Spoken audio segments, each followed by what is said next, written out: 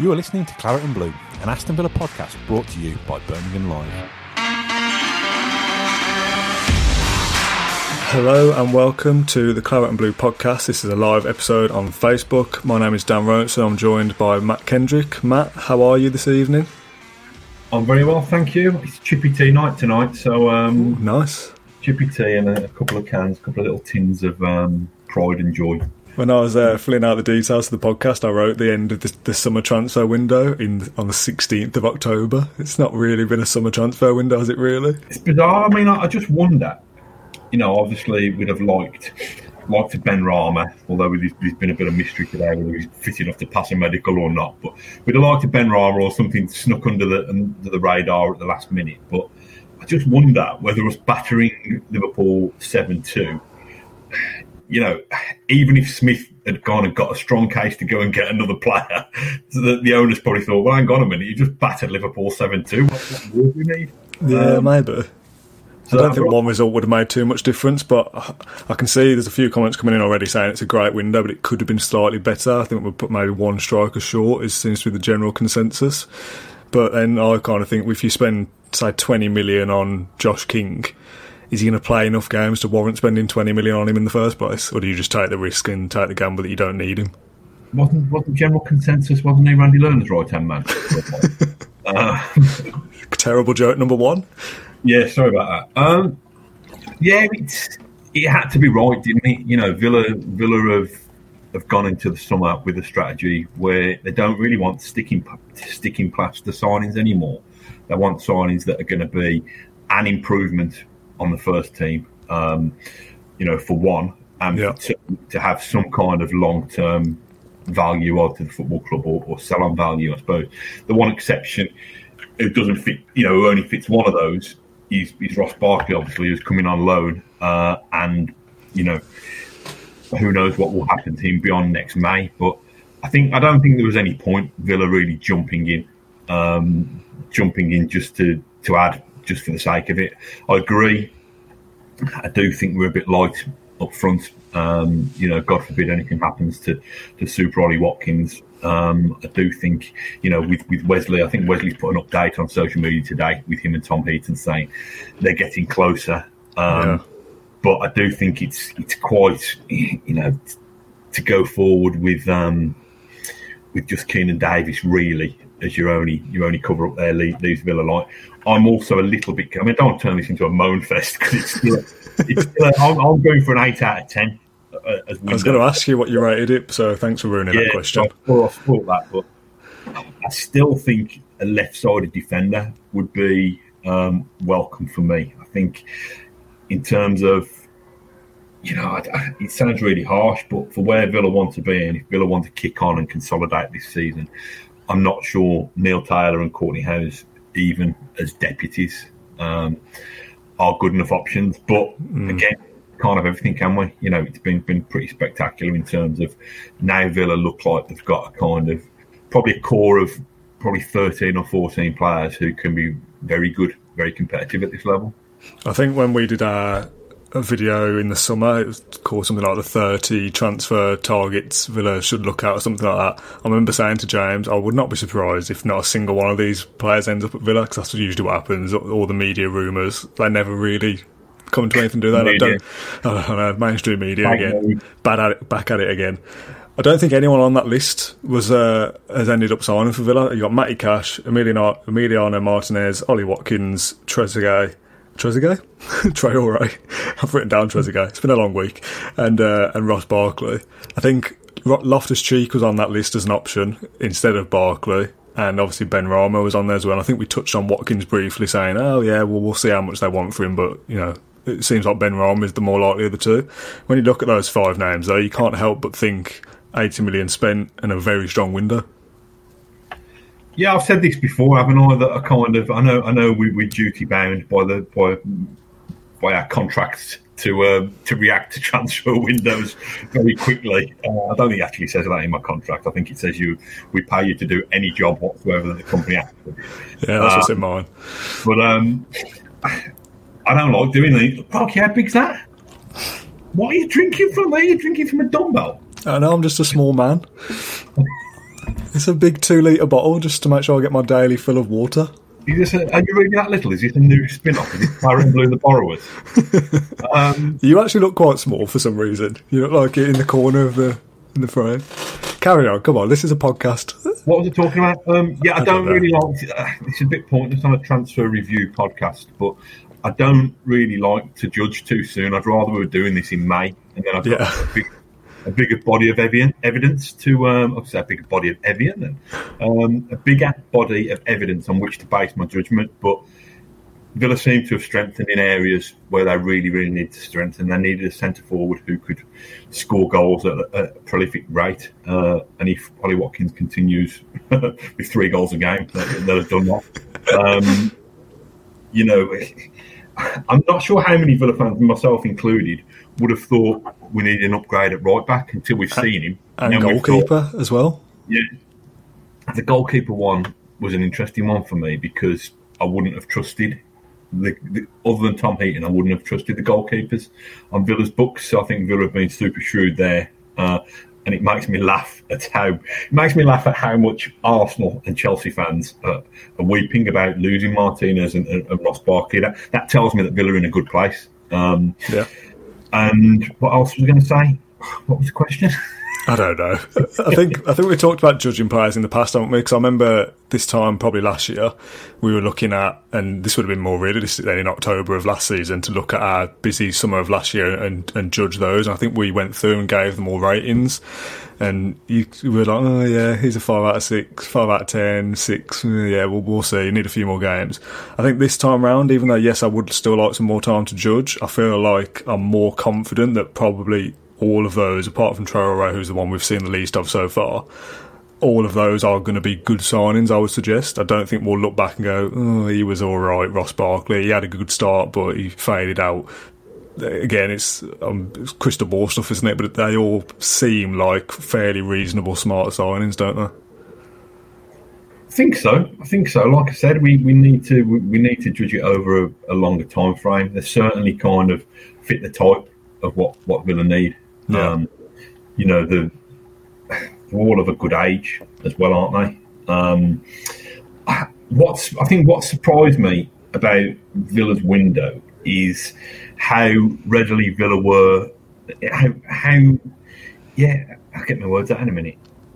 With Hotter and with Neuland, how they were prepared to pay people up to get them to leave. I thought that's a very, very interesting strategy. Now, smarter people than me, of which there are many, would be able to say, is that a financial decision, or is that a wanting to keep the core of players that you've got kind of energised and all feeling in contention and all feeling motivated decision?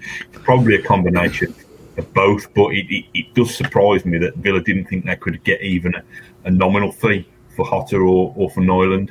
But I just wonder, I don't think Villa are carrying that much flab now, are they? Not really. I was going to say, you're disappointed that we've not shifted more players on, but I'm trying to think off the top of my head now, who is that? Henry Lansbury, maybe. Is there anyone besides that, really? So obviously Scott Hogan ended up going. Chester, we all knew was on his way as well. Samatta has gone somewhere. I've already forgot. Is it Fenerbahce? Was that even the rumour? I don't care, to be honest. But do you know what I mean? Like, when I came to sit down and do this, I thought, it'd be nice to see a few more leave, but I don't think there really is. We can afford to lose anyone else, really. Talk about sending youngsters out on loan and stuff. Davis out on loan, Ramsey out on loan, but I don't think we can. You can't send Davis out on loan because we've spoken about how light Villa are up front. If he's not there, I think there's been some interest from a couple of Championship clubs in Ramsey, which is unsurprising given the glimpses that we've seen of him in the Cup this season. He's looked really impressive. Potentially, you could have sent him back out again because I think the Barkley signing probably does shove Ramsey further down the pecking order. But other than that, I've mentioned Courtney Howes and Neil Taylor, but they're still needed, aren't they? Because they're backups in positions. So I think it's been, like I say, an 8 out of 10 window. What would you give it? I'd say 8 as well, yeah. Not to be boring and just to copy the same as you. I feel like we could possibly have got another striker, but like I keep saying, when people are talking about, we need another centre-back, unless you're going to go and spend a lot of money to replace one of Mings or Konsa, which I don't see us doing, and obviously we haven't done. I feel the same with striker. Are you going to spend 20, 25 million on a striker that's probably going to be behind Ollie Watkins, immediately to begin with anyway, to sit around on the bench? It doesn't make much sense. So then if you go and spend 8 to 10 million on a striker, like a Samatta, who's not going to get a kick anyway and then end up leaving next summer, again, what is the point? The only reason you're buying these players is in case Watkins gets injured, and I know you've got a plan for these eventualities, but fingers crossed that doesn't happen and we don't need them anyway. It's a weird one, isn't it, when you talk about buying backup players, because the ideal world is that you don't need them. Well, yeah, I think the key point is that the players who were regular starters last season, people like El Ghazi and Trezeguet, who shared the kind of wide positions between them, you've got to hope, and we've seen it from Trezeguet, haven't we? To be fair, Trezeguet's had a really encouraging start to the season. Yeah, you've got to hope that those squad players that we have got step up now. Conor Hourihane and Nakamba were fairly regular starters. I know they kind of rotated the midfield last time, but they're now the backup options, and we've got that the centre of the park now for me. And I think I'm apologies for boring people who have listened to me bang on about this previously, but it's as strong as I've seen for a long time, to be honest. To have Douglas Luiz, John McGinn, and Ross Barkley in there, that to me, I don't know, probably this might come back and bite me on the arse, but that to me is a top 8, top 6 midfield now, Premier League midfield. I'm not saying that Villa are a top 8, top 6 Premier League team. I think that's going to be quite a stretch. If Villa finished in the top 12, I'd be delighted with that. But I mentioned midfield, and I'm not even mentioned, Jack Grealish.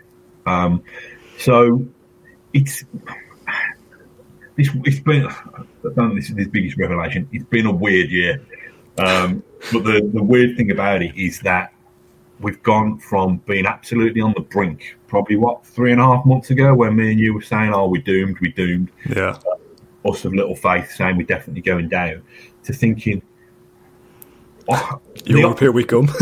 The optimism I've got now is something that I thought Villa will build towards over the next 2 years. Yeah. So, and I'm conscious that can come crashing down quite quickly. But that's been born out of two things for me. It's been born out of Villa recognising that the recruitment team they got in place got it right to a point, but didn't get it right enough last summer and needed to make a change. And Dean Smith realising that he needed to make a change in his coaching team. I think the recruitment's been good, and I think the fact that he's brought in a new coach in Craig Shakespeare has been good. And those things put together, fresh, talented players coming into that group, and fresh ideas to make the existing people in that group better. So far, a handful of games into the season have kind of dovetailed quite nicely to get us, probably getting carried away, but probably get us to optimism levels probably not seen since the O'Neill. Yeah, we had a couple of good spells under Lambert, didn't we, when Benteke was there, and Delph, Cleverley, people like that. But yeah, that feels a lifetime ago to what we're seeing now. There's a little bit of, I don't want to say concern in the comments, but there's a few people suggesting, the first 11's good, but beyond that, we are a little bit short in a lot of areas, which, when you assess the Stoke game, the backup players weren't great, were they? But again, you'd like to think that you're not going to have to rely on them in the Premier League too much anyway. If you do, yes, we are in big trouble if Ollie Watkins is ruled out for 6 months, but I don't think Villa are quite in a position yet, when they're already spending 80 million to improve the first 11, that they have to spend another 40-odd million just for backup players. That's something that will come next season, I think. I think so. You'll end up making mistakes that Villa have made for the last 10 years if you stockpile players for the sake of it. Let's not forget, this is a football club that won the league title and the European Cup with about 14 players, so it can be done. I've seen Wolves do well with a small squad as well. Yeah, I mean, I think what Villa have got to learn from Wolves is their medical department kind of seem to work wonders. That's true. So, Villa, I would rather have a tight-knit group of 14 or 15 players that all think they're going to be involved than just kind of signing people on 5-year, Habib Bey syndrome again, really, and signing players. Villa had big squads under Martin O'Neill, but they weren't being utilised. You'd think that the fringe players at Villa are at least going to be utilised, and that will keep them sharp. And the standards being lifted by these players being brought in and by Villa looking to improve the coaches should, it's a bit of a wing and a prayer, isn't it, to be honest, because you'd think that if Villa could keep the majority of that starting 11 fit and suspension free for the bulk of the season, Villa got a chance of finishing in the top 12. Yeah.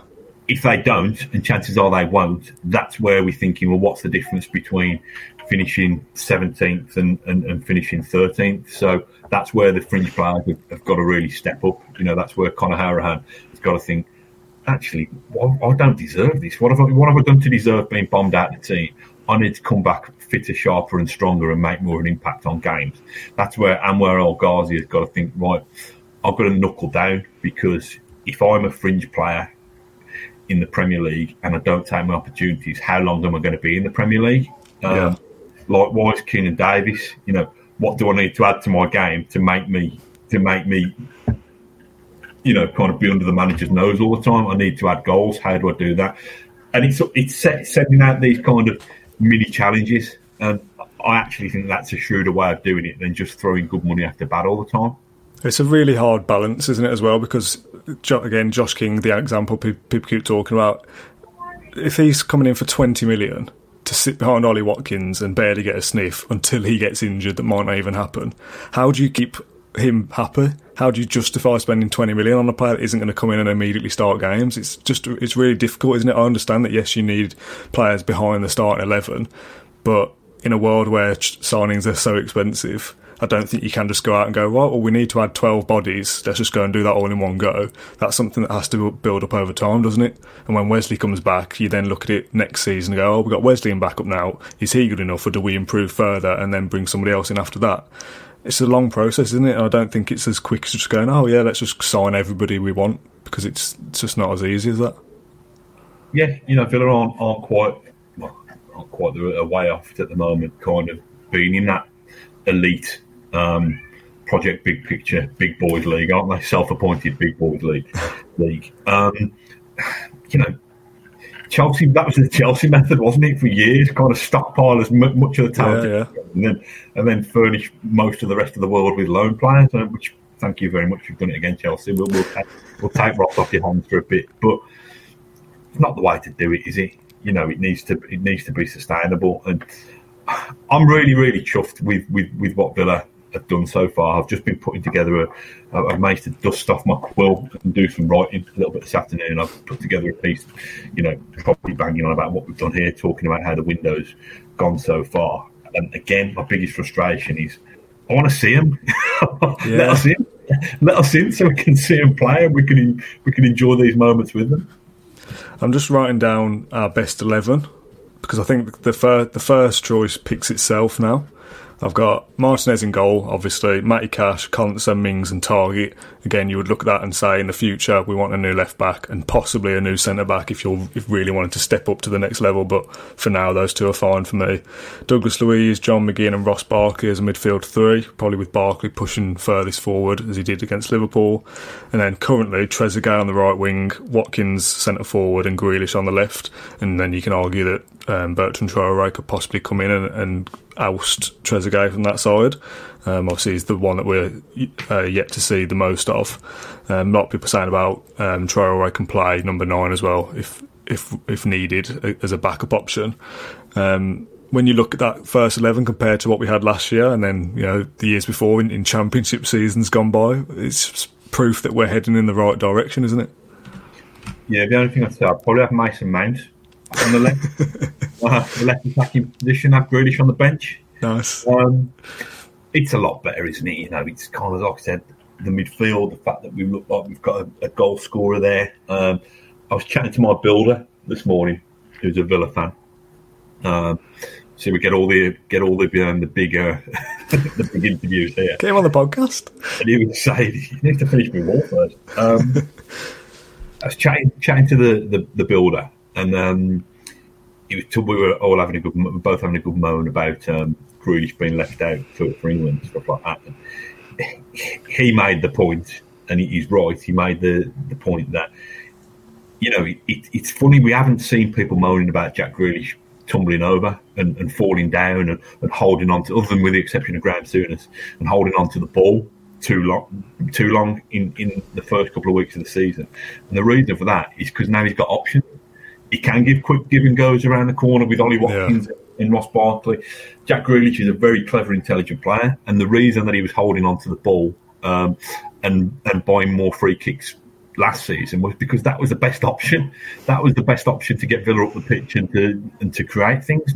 Now, Jack Grealish must love this. You know, I've done a little thing about the winners and losers of the transfer window for Villa, and I think Jack Grealish is amongst the winners because not only has he got a few more quid in his back pocket and been able to get into the England team or the England squad, but he's also got much better players around him who can in turn kind of make sure that he's not carrying that football club on his shoulders anymore. That he can actually aspire to kind of lead Villa forward, both on the football pitch and forward in terms of, you know, them progressing year on year. So I think if somebody would have outlined this to us, this window, 2 or 3 months ago, would have been. I suppose the only downside that I've seen from people saying is, well, we've been buying players from the Championship, and I think, well, I take the point. I take your point, but if you're buying players who are Premier League bound anyway, might as well get them with us. You know what I mean? You probably pay. You know, if Ollie Watkins, if you'd have signed a player of that kind of talent, ability, and potential, and he'd already been at a Premier League club, the 33 million that Brentford got out of Villa would have probably been closer to kind of 50 or 60 million.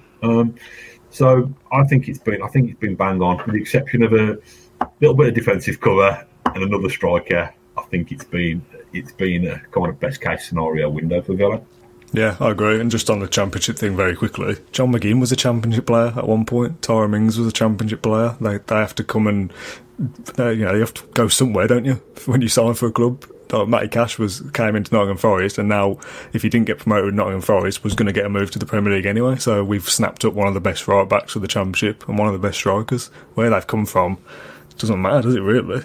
You could have signed. Yeah, exactly. You could have signed a already successful Premier League striker who could be yet to score a goal, whereas Ollie Watkins has already got 3 against the Premier League champion. So the Championship thing's irrelevant anyway, really.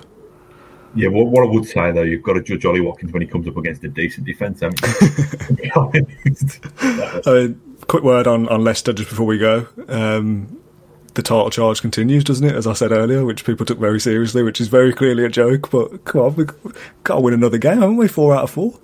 Yeah, do you think Leicester really, do you reckon these injuries really are genuine, or do you reckon they're just running scared? Yeah, I reckon that's probably it, they're probably that son who's thinking, I don't want to face Ollie Watkins, I don't want to be embarrassed, look what he did to Van Dijk. I'd take a point on Sunday. Here he comes again with his pessimism. Yeah, I probably would, but I think we can probably beat him, to be honest. And this podcast is one of the prime examples of getting a bit carried away, that we'll look back on it at some point and go, God, we were wrong about a lot of those signings, and we're also predicting that we're going to go and win 4 in a row, but why not? We're here now, aren't we? Yeah, I think the strapline should be, we're not fickle, we're just full of nonsense, to be honest. I kind of see myself as a bit of an anchor. I did say anchor to you, because you're the kind of younger, kind of more optimistic, enthusiastic one. Normally, I feel I've got to kind of just put down this kind of, okay, Daniel, don't get too carried away. Yeah, that's fair. Disappoint you. So I feel I'm doing this kind of fatherly or big brotherly, shall we say. I feel I'm doing this duty by just. You're right. We've just battered Liverpool 7-2. We should be able to go to Leicester, who are kind of reeling from an interesting start to the season and from having a kind of casualty list. I just think this is Aston Villa. As long as we don't get turned over 7-2, then I'd go there and take a 0-0, to be honest. I think we'll get goals. Do you think? Yeah. I think we might concede a couple as well. I think that might be us now this season. That we'll score a few and we'll concede a few, a bit like Leeds have started. How are you going to consume the match on Sunday? Probably radio at this point. I'm not paying 15 quid. Currently, as it stands. We might come to it Sunday and be like, yeah, we ended up buying it, but I'm against the £15 for one game. Come off it. Yeah, I'm against the principle of it, to be honest. I mean, they're probably not going to change me just backing out and going, oh, I'm not paying it. They're probably not going to change. But surely if enough people do that, they will be forcing to change, but I'm not sure it's as simple as that. Yeah, I'm not from the school of thought that thinks we should be given all this for free. I understand why they want to charge for it, but I think it's quite prohibitive, the charge that they're making. I think if it was £5, you'd probably be inclined not only to buy all of your own team's games, but you'd probably chuck a £5 down to buy some of the more interesting other games as well as a neutral. But I just think £15 is a lot of money if most of your games are going to be done in that sense. And obviously there was the big Enya Loku thing, wasn't there, last week when she took to Twitter before putting a private settings on, when saying, it's half, £15. If you pay £30 for a match ticket, £15 for paying half for the same product into your own living room. I think, well, I don't really like the word product. I don't use much anymore. And B, as somebody rightly pointed out in the comment thread under her tweet, it's £29 for the atmosphere and £1 for the football. Yeah. Basically, that's what it is. It's a communal thing. It's a chance to kind of be part of this kind of one heaving mass of like-minded Villa fans, isn't it? So, £15 is over the top for me. And, I'm not trying to paint myself as the world's most charitable man, but I've chucked £20 towards a homeless charity today instead, and just said, listen, that's my gesture. I'm not promising I'll do it for every game. Yeah, steady on. Although I am quite hoping. I play five-a-side on Sunday night between 6 and 7. I'm hoping the bar where we play five-a-side are going to have it on pay-per-view. So yeah, nice. I'm hoping I'll have the best of both worlds. But if not, I'll stick WM on my way back home and listen to the commentary. And then when I'm back home, I'll tune into Ashley Priest's live blog for the best coverage out there. Yeah, I don't think the quality of this podcast will be affected by whether we watch the game or not. We'll chat our usual nonsense whether we've seen it or not, won't we? So it is what it is. I've not seen the game for years, mate. I'll just take my lead off Twitter. That's not even a joke either. That is something you do. Oh, can we watch the pundits first so I can know what to say? We all heard that one, haven't we? I wonder what. I bet they won't even have pundits. Well, I bet they'll charge £15. It'll be one of those ones where it just cuts one to the camera angle. That's the thing, half time when you've just got a little bit of nothingness as somebody comes and marks out the pitch or whatever it is. Yeah. I don't think we'll even get Graham Souness. Oh, well, I'm not buying it then. I am. I think that's enough for this afternoon. Transfer deadline day with no transfers, but we didn't really expect it anyway. We're just basically ticking the box of the deadline day hysteria, aren't we, and getting involved. So we'll be back on Sunday to talk about the football a little bit, and maybe we'll get an update on your Chippy Tea as well. We'll all be waiting, fingers crossed, for that on Sunday. Yeah, nice one. Thanks everyone for joining us. Thank you, Matt, and we'll see you soon. Right, up the Villa. Thank you for listening to Claret and Blue, an Aston Villa podcast. If you enjoyed today's episode, then please let us know. We love hearing your feedback. We'll be back soon with another episode. Until then, up the Villa.